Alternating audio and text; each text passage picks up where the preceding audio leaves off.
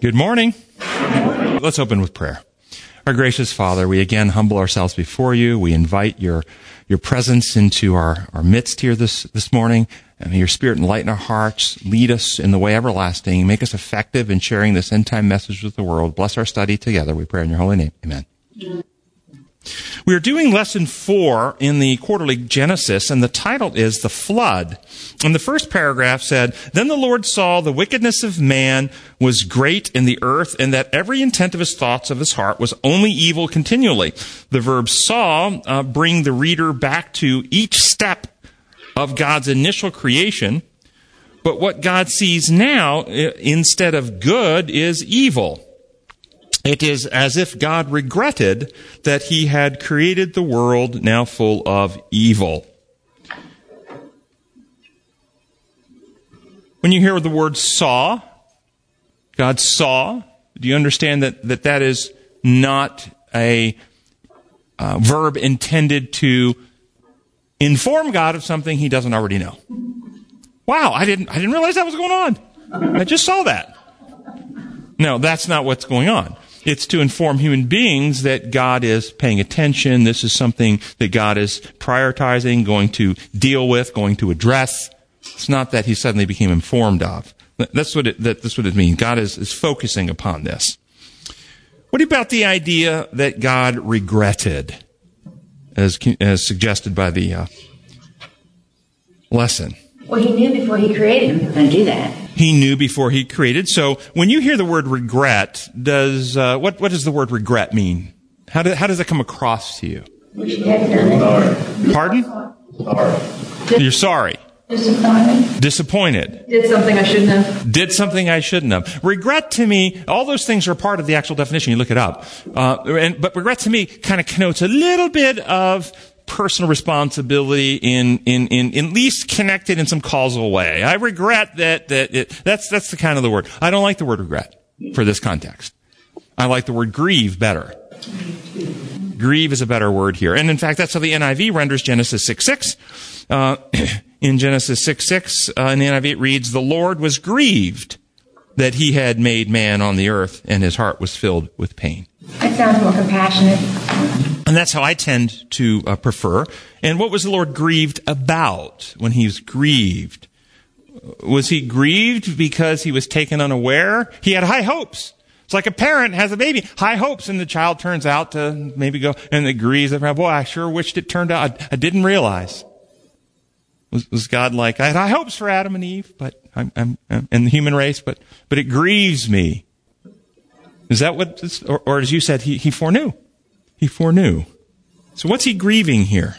The conditional loss. Okay. So as a loving parent, as you see a child doing things that's injuring your child, does it grieve your heart to see them suffering? So he's grieving over the corruption, the pain, what sin is doing to his children, the hardening of the heart, the malice, the evil continually.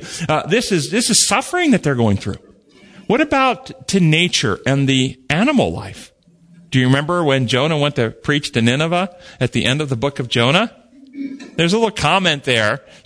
When Jonah was griping about saving all the people, he talks about all the people and the ages of them and the children, and he says, was it 120,000 animals? Also much cattle. Also much cattle. That's what it was. Also much cattle. It's like he was concerned for you think God has concern for the animals? Yes. And what do you think was happening to the animals? Well, we have some evidence of it. I'm pretty sure they were tinkering with the genetics and creating the dinosaurs. I think that's exactly what happened. I think the dinosaurs were from genetic manipulation going on prior to the flood, mutating God's creation, creating animals that God did not create, and they were not included in the ark. I think that's exactly right. I think that was causing... And I think personally that they were creating them for the purpose of their blood sport. I think they were into violence and blood sport and aggression, and they were mutating animals to create more ferocious animals to compete in their games. Or maybe it wasn't games, maybe it was real life conquest. I don't know there, but I think this was part of what was happening. So I think he grieved there, and he grieved, I think, the action that he knew he was going to have to take if he was going to save the species. Absolutely. I think it grieved. As a parent, have you ever grieved what you were going to have to do to protect your child? And so I think this is what we're dealing with here. Last two paragraphs in the lesson says, and yet God's regret contains elements of salvation as well. The Hebrew word for sorry is echoed in the name of Noah, which means comfort. Thus, God's response to this wickedness has two sides. It contains the threat of justice leading to destruction for some, and yet his response promises comfort, mercy, leading to salvation as well for others. This double voice already was heard with Cain, Abel, Seth, and it was repeated through it was repeated through the contrast between the two lines of Seth, the sons of God, and Cain, the sons of men. What do you make of this idea of God speaking with a double voice? Is God two-faced? Is God schizophrenic? When Jesus returns in glory, does he smile at the righteous and scowl at the wicked? No. This is a common idea. When Jesus does come again, is the difference found in the heart of God, the character, mind, attitude of God towards the people, or is the difference found in the hearts, minds, attitudes, and characters of the people? Just like in cleansing the temple. Just like in cleansing the temple. That's exactly right. The wicked ran away, the enfeebled and the children stayed behind. Like God loves the sinner but hates the sin. So understand the complete corruption in Christianity, that almost the entire Christian community has taught the idea that the problem with sin is God's wrath, God's split personality. Yes, he loves you, but he also gets so outraged and angry that somebody has to stand between him and you and plead a blood payment of a human sacrifice to propitiate and assuage the wrath, lest he not have self-control and he uses power to torture and kill. Or, well, he really doesn't want to do it. He's just required by law and justice to torture and kill you. Because justice requires, but he cries while he does it, but he still uses his power to torture and kill you. Unless he gets a blood payment so he can legally let you out with a declaration that you really aren't sinful. The innocent person that didn't do any wrong will be declared guilty in your place, and he'll kill him instead, and he'll pretend that you are actually righteous when you're not. Do you understand both of these things? It's a complete corruption. It derails human reason. It's not logical. It requires, if you're going to believe this, to not reason and not think. And so this is where you come up with the whole very piously sounding. We have faith. We don't ask questions. And if you have faith, you don't ask questions. You believe.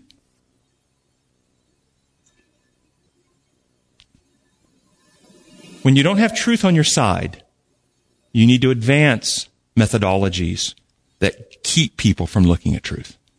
Like believe without evidence. Believe on declarations and claims.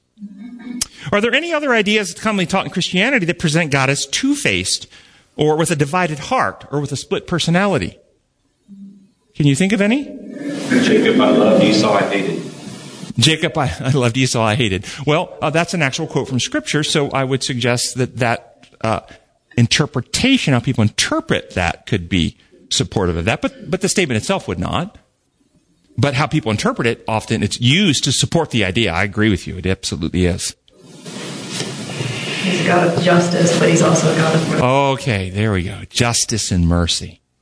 Or how about he's not only loving, he's also just. Or God is forgiving, but he will inflict punishment. I like this one.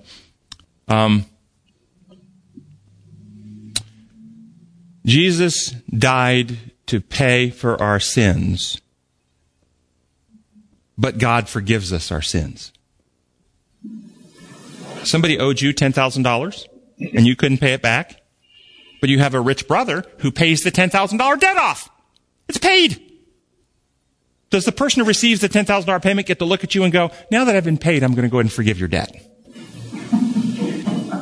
Does that actually work? Well, that's also what's taught in the penal model.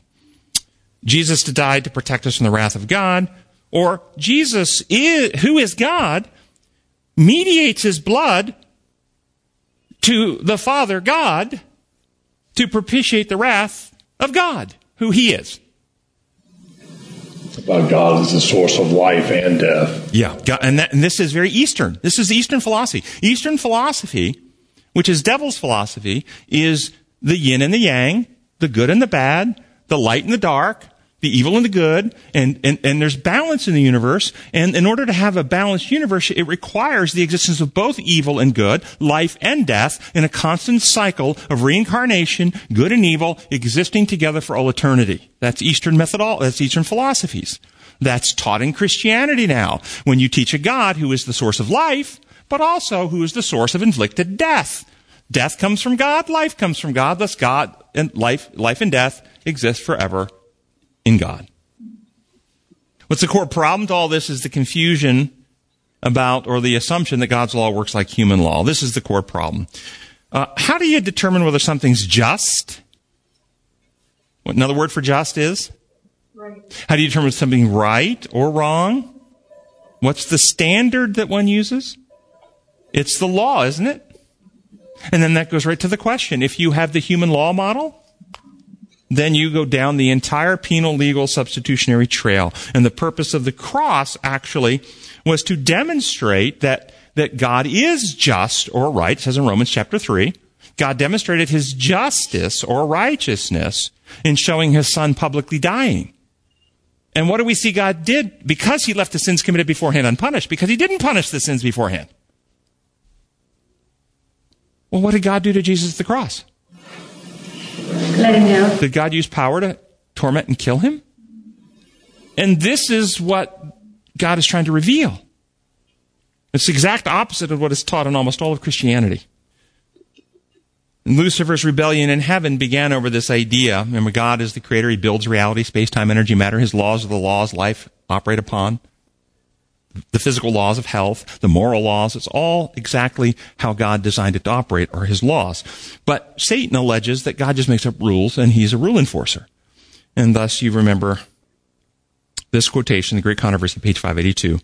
The last great conflict between truth and error, and that's what we are facing. We're entering into the final movements of the last conflict, the last great conflict between truth and error, but the final struggle of the long-standing controversy concerning the law of God. Upon this battle we are now entering, the battle between the laws of men and the precepts of Jehovah, between the religion of the Bible and the religion of fable and tradition. Laws of men, made up rules. Precepts of Jehovah, protocols upon which reality operate. He's the creator. Sunday's lesson focuses on Noah's obedience, and in the middle of the second paragraph, the lesson states, Noah's response suggests Noah's absolute obedience to what God had told him to do. What kind of obedience does God want from his faithful people? The obedience of a well-trained dog? We need to go to obedience school? He wants friends, not servants. John 15:15. Jesus calls for friendship, not servanthood. Calls us to be friends. Is there a difference between the service of a loving friend who serves, versus the service versus friendly service?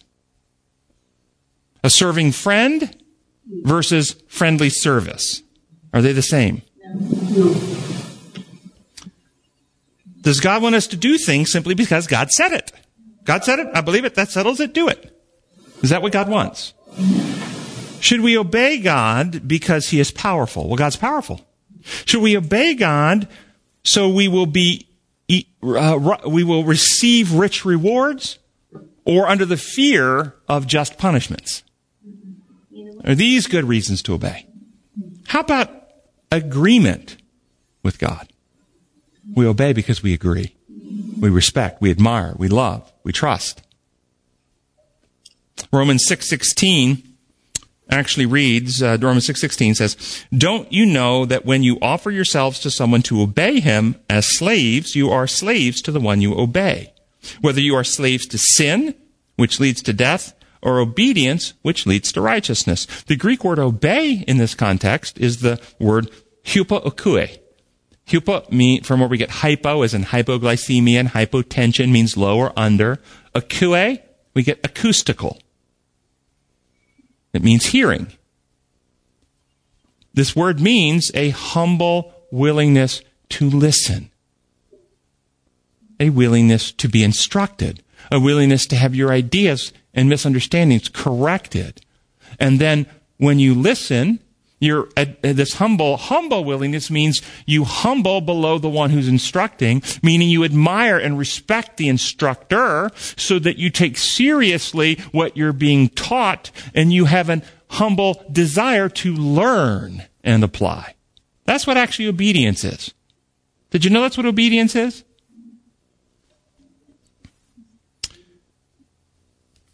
So a humble willingness to listen, to learn, to be led out of the lies, the misunderstanding, the old habits, the preconceived ideas, the false beliefs into a better and more accurate understanding of reality. Not just comprehension, but in practice, that we practice a better reality because we're following and listening to our instructor, our teacher who leads us in the path of righteousness for his name's sake. So we're following him. It's ultimately not about how well we perform. It's about how well we trust the one who is instructing us and our desire to follow through, our longing, our willingness to be led. That's what Bible obedience is. In that choice to listen, think, comprehend, agree, and apply what we are being taught by Jesus, our hearts become bonded to him. We become united with him. And we are empowered by him to carry out his will. All God's biddings are enablings. Some of you know that one. Enablings. He doesn't lead us to do something. He doesn't enable us to do. He provides the strength and the power to follow through. In this process of humble willingness to listen and follow and apply what we're being taught, we are changed. Our hearts are cut away from the worldly things and values and attachments and perspectives and systems. And we are established in righteousness. This is growing up in Christ or receiving the mind of Christ or being sanctified. So an obedient person is the one who eagerly listens to the voice of God and has a desire to hear, to understand, to fulfill, to follow, to apply. They choose to say yes. Doesn't mean they have the power in themselves to achieve. That's not what it means. And it's ultimately not about how well you perform. You may have to do something several times. When a piano instructor tells you how to do these exercises or you may have to practice a long time before you can play without hitting a bad note. And the mature are those who develop by practice the ability to discern right from wrong, Hebrews 5:14. Now consider these historic quotes that I'm going to share with you about obedience. What truths, concepts, principles of reality and realities are about obedience are you pulling out from these quotes? And is there a difference between the obedience that comes from penal, legal, imposed law models, the obedience of law, versus the obedience that comes from love, trust, which is faith? Is there a difference between the obedience of those two? So this is first quotations out of Signs of the Times, July 22, 1897. A sullen submission to the will of the Father will develop the character of a rebel. What does it mean to submit to someone? Does submission mean disobeying? If you submit to someone's authority, what does submission actually mean? Give in to, follow, do what they say. Obedience. If a person submits to God, they will do what they understand God tells them to do. But what would be the reason for someone submitting not willingly, not joyfully, but as this author said, sullenly. Sullen, a sullen submission. What is it? What does sullen mean? I don't want to do that. Begrudging. Begrudging submission. They don't want to do it. So what would be the reason for someone to submit to do something they really don't want to do? You need to please somebody else. Avoid punishment. Avoid punishment. A misunderstanding of Avoid punishment. Somebody's powerful. Somebody could punish me. I could get in legal trouble. And therefore, I don't want to be in trouble. I'm going to do it so I don't get spanked. Kiss your brother. Tell him you're sorry. Or mommy's going to spank you. Those are always the most lovable kisses, aren't they? Loving kisses. Okay? A sullen submission. So notice here, we got obedience going on. But it's the obedience of law. It's the obedience of threat. It's the obedience of rule keeping. And this author says that a sullen submission to the will of the Father will develop the character of a rebel. Now, what is that describing? Reality. Design law. The law of liberty.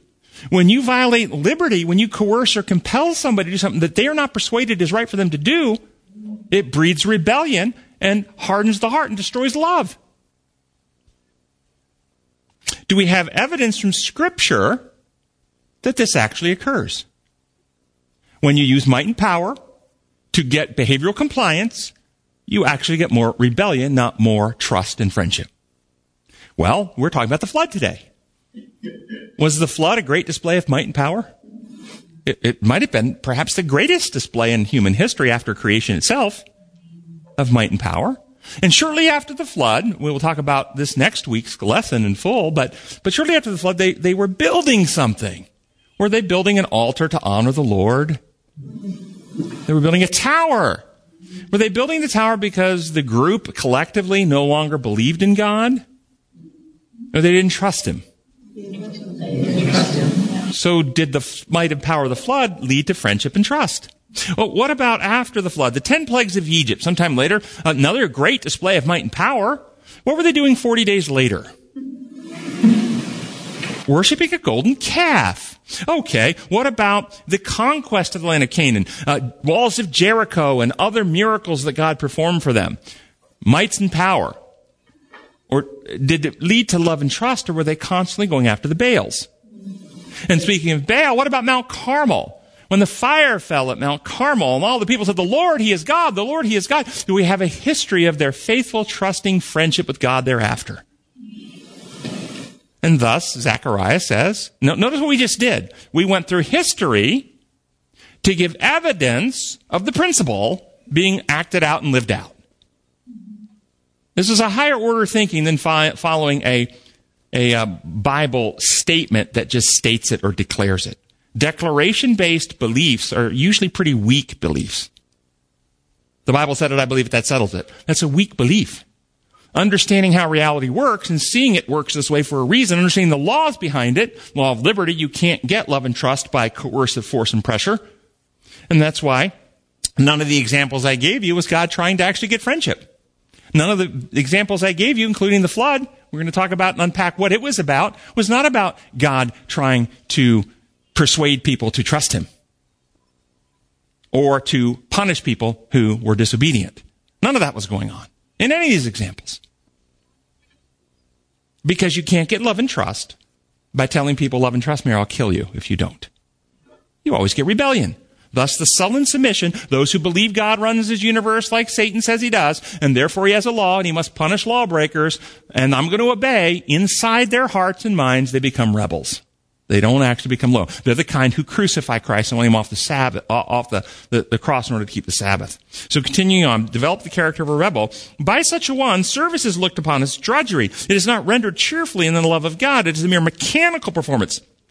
If he dared, he would disobey. If he dared, but he doesn't because he won't get in trouble. There'll be a demerit in a book in heaven. One day he'll have to face the judgment, and he'll have to face the judgment without an intercessor to protect him. I wouldn't dare have my TV on a minute after sunset. His rebellion is smothered. ready to break out at any time in bitter murmurings and complaints. And yes, the bitter murmurings and complaints about the person who, and I saw my neighbor, their TV was still on after, can't believe it, and they're the Sabbath school teacher, and my kids are going to be taught by them. Bitter murmurings and complaints. Such service brings no peace or quietude to the soul. These are the grumblers in the church. You ever had any grumblers in the church? Next quote was out of Christ Object Lessons, page 97. The man who attempts to keep the commandments of God from a sense of obligation merely because he's required to do so. Required by whom? Well, the law said it. And if you break the law, you get in legal trouble. I mean, you're required by the law. And God, of course, he will enforce his law. We're required to do it. It's a rule. Must keep it. Required to do it. Will never enter into the joy of obedience. According to this author. Never enter. What type of obedience? This person's obeying. But what type of obedience? This is the obedience that comes from law. This is obedience that comes from rules. This is the obedience that you get in the penal legal model system. It is not the obedience of an understanding friend.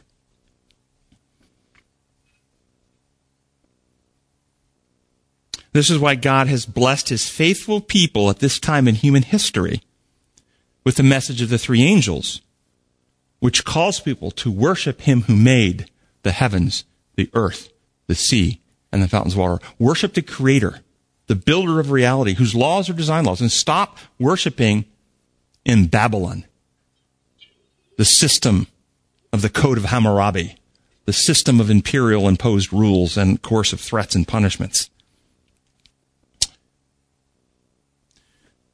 He does not enter the joy of obedience. He does not obey. He does not obey. Wait a second. These are some, are you telling me that people, the Pharisees in Christ's day, didn't obey law? They were some of the best law keepers in human history, weren't they? They were some of the best lawmakers. Lawmakers? Rule keepers? They strained gnats out of their food so they wouldn't eat the wrong stuff. I mean, they were vicious about this. Yet they don't obey. When the requirements of God are counted as a burden because they cut across human inclinations, notice now we're not talking about performance, we're talking about heart attitudes again. This is reality. True obedience is a humble willingness to listen, have a heart that can be instructed. We long for, I want to be better. Search me and see the wicked way. Create in me a clean heart, O God. This is what it means to be a truly obedient person. But the rule keeper, obedience of law, it's about rules. True obedience is an outworking of a principle within. It springs from a love of righteousness, a love of the law of God. The essence of righteousness is loyalty to our Redeemer. Friendship. This will lead us to do right because it is right, because right doing is pleasing to God. It means you understand his character, you understand his design laws, you understand why it's right. The bottom gray section in our lesson says, what lesson can we learn from Noah's story regarding the role of warning the world about coming judgment? For one thing, if we look at it based on that example alone, the warning of judgment doesn't work. The warning of judgment doesn't work. They didn't go in the ark. What about Nineveh? It worked then. Temporary. But for that generation. Yeah. But you're right. For the people in the flood, it didn't work. But for me, what is the common question I've kind of... A law lens. What law lens? When you hear the word judgment, what law lens? Does judgment make you think like a courtroom like this? A judicial process? Or does judgment make you think of something else? Like discernment? Like a doctor's diagnosis? When a doctor diagnoses, he judges what is going on, what is wrong. Like a doctor's treatment plan, he makes a judgment of what is necessary to get you well. Here's my judgment on this matter. You've got this problem because of X. You will get well if you do Y. Is that how you think of it? That's a design law understanding of judgment. The human imposed law idea of judgment is all about some external authority, determining guilt or innocence and then inflicting some roles of punishments. Well, Think of, here's another historic quote. I've got a few more to share with you. This one is Testimonies to Ministers, page 75. How was it with the rebellious inhabitants of the antediluvian world? After rejecting the message of Noah, they plunged into sin with greater abandon than ever before and doubled the enormity of their corrupting practices. What's described in that first sentence? Design law. Design law, exactly right. Did they have a choice? They made a choice. They made a choice to reject the truth. What happens in minds when truth is rejected? Do they become more ennobled, more enlightened, or do they become more darkened, more depraved? Is that an infliction? Does God use power to make minds that reject truth more darkened? No. Then they said, and doubled the enormity of their corrupting practices. What would corrupting practices connote? What kind of, that there's something inherent. The practice itself causes corruption. Sin paying its own wage. Sin pays its wage. The wage is death. It's not describing. Did you hear anything in that sentence that made you think, well, there's a legal problem? They're adding up more demerits in a book that they're going to have to one day be held accountable for. That's not what I heard. I heard reality-based, what's happening in heart and mind. Continuing on with the quote. Those who refuse to reform by accepting Christ find nothing reformative in sin. Their minds are set to carry their spirit of revolt, and they are not and never will be forced to submission. Whew. What'd you hear? What's described? What does reform mean? Change. Does that sound like, does that sound like those who refuse an adjustment of their heavenly registry? Is that what reform means to you? No, reform happens in the person, doesn't it? A change of attitude, change of heart, change of motive, change of method, change of values. Something changes in the person. That's what reform means. Okay? It's not legal adjustment. But notice they will never be forced to submission. What would threats of punishment mean then? If you don't obey, I'm required by law and justice to punish you as long as you deserve before I end your life for all eternity. But I would never force you. Try that on your spouse. I love you, sweetie. I really, really, really, really would love for you to cook me this meal tomorrow. And you're free not to, but if you don't, I'm going to pour gasoline on you while you're sleeping and light you on fire. But it's only because I love you. Because I love you. But you're free not to. You're free to say no. You have complete freedom in this relationship. Do you see how completely ridiculous traditional Christianity is? It is contrary to how reality works. And we are still teaching this perverse view of God in our schools, in our churches, in our universities. And you wonder why the Lord hasn't come. He's waiting for the three angels' message to truly go forward. Continue on with the quote. The judgment, because we're asking the question about judgment, the judgment which God brought upon the antediluvian world declared it incurable. The judgment. What kind of judgment is this here? Is this a legal judgment? He decided they were quite healthy, good tissue, no necrosis, no gangrene, but he declared it gangrene, even though it was the healthiest tissue ever. He judged it to be that way. Or it was gangrenous because it was gangrenous. And thus it needed to be amputated. Because it was incurable. Because it was incurable. His judgment was diagnostic, not causal.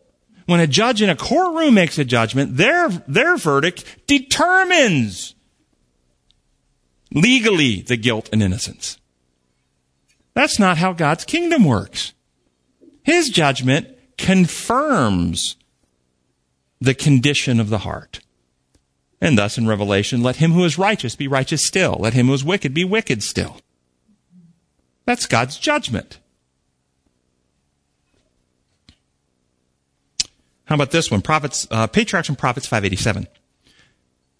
How great is the long suffering of God toward the wicked. The idolatrous Philistines and backsliding Israel had alike enjoyed the gifts of his providence. 10,000 unnoticed mercies were silently falling in the path of ungrateful, rebellious men. Every blessing spoke to them of the giver, but they were indifferent to his love. The forbearance of God was very great toward the children of men, but they stubbornly persisted in their impenitence. But when they stubbornly persisted in their repentance, he removed from them his protecting hand. They refused to listen to the voice of God in his created works and in the warnings, counsels, and reproofs of his word. And thus he was forced to speak to them through judgments. What do you hear here? Judgments. What does this mean? Judicial process? Inflicted punishments? Or therapeutic interventions? When a parent has an unruly child who keeps running out into traffic at age 3, despite being told not to play it in the street, despite having their desserts withheld, might a parent eventually pop them on the bottom? And from the child's perspective, the parent spoke to them in grace and warnings and reproofs, but eventually was forced to speak to them in judgments. I judge that the best thing for you now is to experience some pain for your disobedience. Maybe now you'll learn. Great Controversy, page 35. The Jews had forged their own fetters. They had filled for themselves the cup of vengeance. In the utter destruction that befell them as a nation and all the woes that followed them in their dispersion, they were but reaping the harvest which their own hands had sown. Says the prophets, this is Hosea 13. O Israel, thou hast destroyed thyself, for thou hast fallen in thine iniquity. Their sufferings are often represented, notice this is what the author says, their sufferings are often represented as punishment visited upon them by the direct decree of God. It is thus that the great deceiver seeks to conceal his own work. By stubborn rejection of divine love and mercy, the Jews had caused the protection of God to be withdrawn from them, and Satan was permitted to rule them according to his will. The horrible cruelties enacted in the destruction of Jerusalem are a demonstration of Satan's vindictive power over those who yield to his control. But how is it portrayed? God's punishing. God's using his power to torment. There are several more quotes along these lines that I'm going to skip that are in the notes so I can move on because our time is flying by. Monday's lesson, first paragraph. The verb asa, which is make, refers to Noah's action, refers to Noah's actions. Also a key word in Genesis' creation account. Noah's acts of obedience to God are like God's acts of creation. What we can take from this link is that the flood is not just about God punishing humanity, but about God saving us as well. Was the flood a punishment from God upon human beings for their sin and wickedness? No. According to Scripture, even if you go to Genesis in the beginning and the tree of knowledge of good and evil, what, according to Scripture, is the punishment for sin? The wages of sin is death. Sin, when full grown, brings forth death. Those who sow to the carnal nature from the nature reap destruction. So the punishment for sin is death. Which death? The sleep in the grave until you're resurrected death? Or the eternal death? The second death. Jesus said, if you think, this is what Jesus said, John 11, 25 and 26. I am the resurrection and the life. He who believes in me will live, even though he dies, and whoever lives and believes in me will never die. Would Daniel fall in the ones who believed in Jesus? And what does the Bible say at the end of the book of Daniel happened to Daniel? You'll sleep with your fathers. You're going to sleep with your fathers in the dust. That's first death. But Jesus said Daniel's never died. Has Daniel received the wages of sin, death? No. What about the people who died in the flood then? Which death did they die? Is there a resurrection for that death? So notice, first point, those who want to say God's punishing sin conflate two separate deaths. First death is being experienced, but they substitute eternal death, which is the punishment for sin, and read into it, this is God punishing sin. It's not. You have to, nope, this is not. This is a sleep death. Secondly, though, if you're still dealing with people who prefer the human law model, the punishing God model, the judgment and infliction of the just punishments, which are death, then you ask them the question, does God's punishment for sin come before or after judgment? After judgment. And when is the judgment? Didn't it begin in 1844? So does God's judgment on sin before or after the flood? After the flood. So even in their wrong model, this can't be judgment and punishment for sin, because punishment comes after judgment. So it has to be something else. So the purpose of the flood was actually therapeutic. It was God's diagnostic judgment of what was wrong and his therapeutic judgment of what action was necessary in order to save the species human. And there are three major therapeutic reasons for the flood. The first has to do with the plan of salvation. As soon as Adam sinned, Genesis 3:15, God says that the seed of the woman is coming to crush the serpent's head in order to provide salvation for the species. Without Jesus, could any human being in history have found salvation without Jesus? No, his life, death, resurrection was a requirement for the human species to be saved from sin. That was the promise. And so as soon as God makes the promise, Satan begins his plan to obstruct the plan. He goes on the warpath to stop the plan. How could he stop the plan? God would not have a woman like Jezebel be the mother of Jesus. Would he? Would God force a woman against her will to be the mother of Jesus? Will we have some type of cosmic rape going on? I don't want it, Lord. Oh, you're getting it. No, that's not what's going to happen. He has to have a righteous woman who loves and trusts him and who's willing, who's a volunteer. So if Satan can get all the human beings on earth to permanently sear their hearts, harden their conscience, warp their character, such that they will close themselves off to God, there's no avenue through which Messiah can come. And you say, well, that's with all the millions and billions of people on the planet, that's unlikely he's going to get them all to close their heart. Well, according to Scripture, at the time of the flood, there was one righteous man left on the earth. Only one. The avenue through, not 8, only one righteous man. Okay? And through his family, the avenue of the Messiah is almost shut. And notice how long God waited. How his patience was, how gracious he was, how much time he gave them.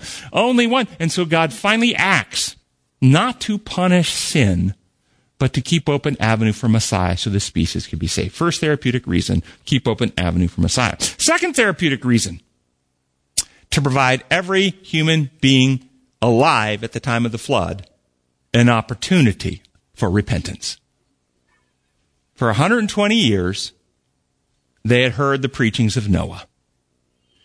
And they'd been listening to CNN experts tell them that he was a crazy man and that science had proven there was no such thing as rain. And they preferred the experts to the Word of God. And so they viewed him as a crazy man and they didn't get on the ark.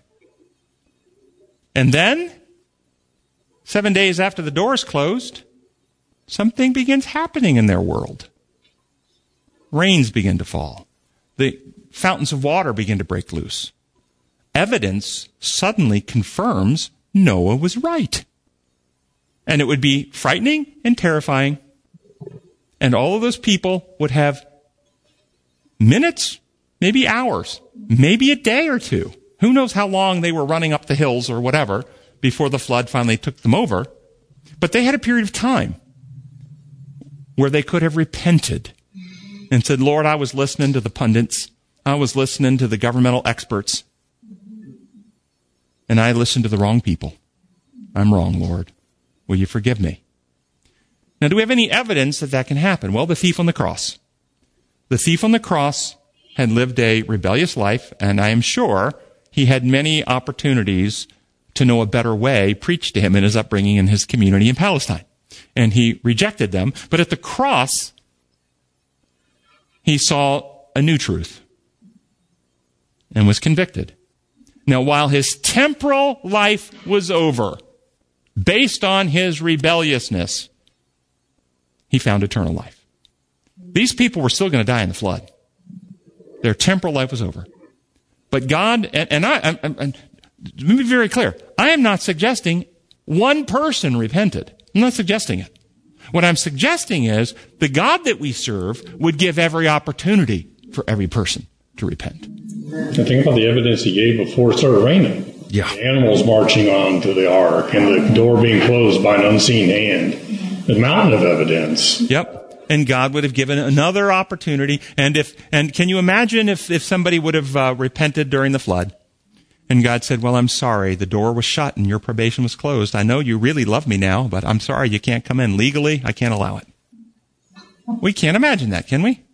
No. So again, second therapeutic reason to give every person who died in the flood one final chance for them to repent if they choose freely. Yeah, I think it was a reason. This is why the flood happened the way it did. And then third therapeutic reason for the flood was to put obstacles in the way of future worldwide apostasy. Where the avenue was almost completely shut down to one man, God wanted to make it harder for that to happen again. And those factors, think about what the factors that led to the worldwide apostasy so quickly after the fall. What, besides the sinfulness in humans, of course, that was there, but why did they harden so quickly? Well, what happens to sinful people when everything is given to them? When they don't have to work for anything? What happens over time when people are self-indulgent and hedonistic? What happens? What happens if such people live hundreds of years? What influence would they have on their children and their grandchildren and their great-grandchildren and their great-great-great-grandchildren? And on it goes. Okay? Have you ever heard idle hands are the devil's workshop? So the flood altered the environment to make it harder to survive, meaning you would have to work more diligently for your food. You wouldn't have as much time to enter into sinful living. It was a therapeutic intervention to delay the hardening of hearts and the rebelliousness of people and the world uniting. Additionally, the environment was changed from the Eden-like conditions to shorten lifespan, so that those who still hardened in wickedness could not affect as many generations with their own personal negative and corrupting influences. Just imagine people like Hitler or Stalin living 900 years. Just imagine that. The corrupting influence that these people could have. And so, again, God shortened the lifespan to no more than 120 years. So putting all this together, we discover that the flood is a therapeutic intervention of a loving, merciful, gracious God to act in ways necessary for the circumstances of the sinful species in order to save us and heal us, not punish us. There's no punishment involved here. And it's such a corrupting thing.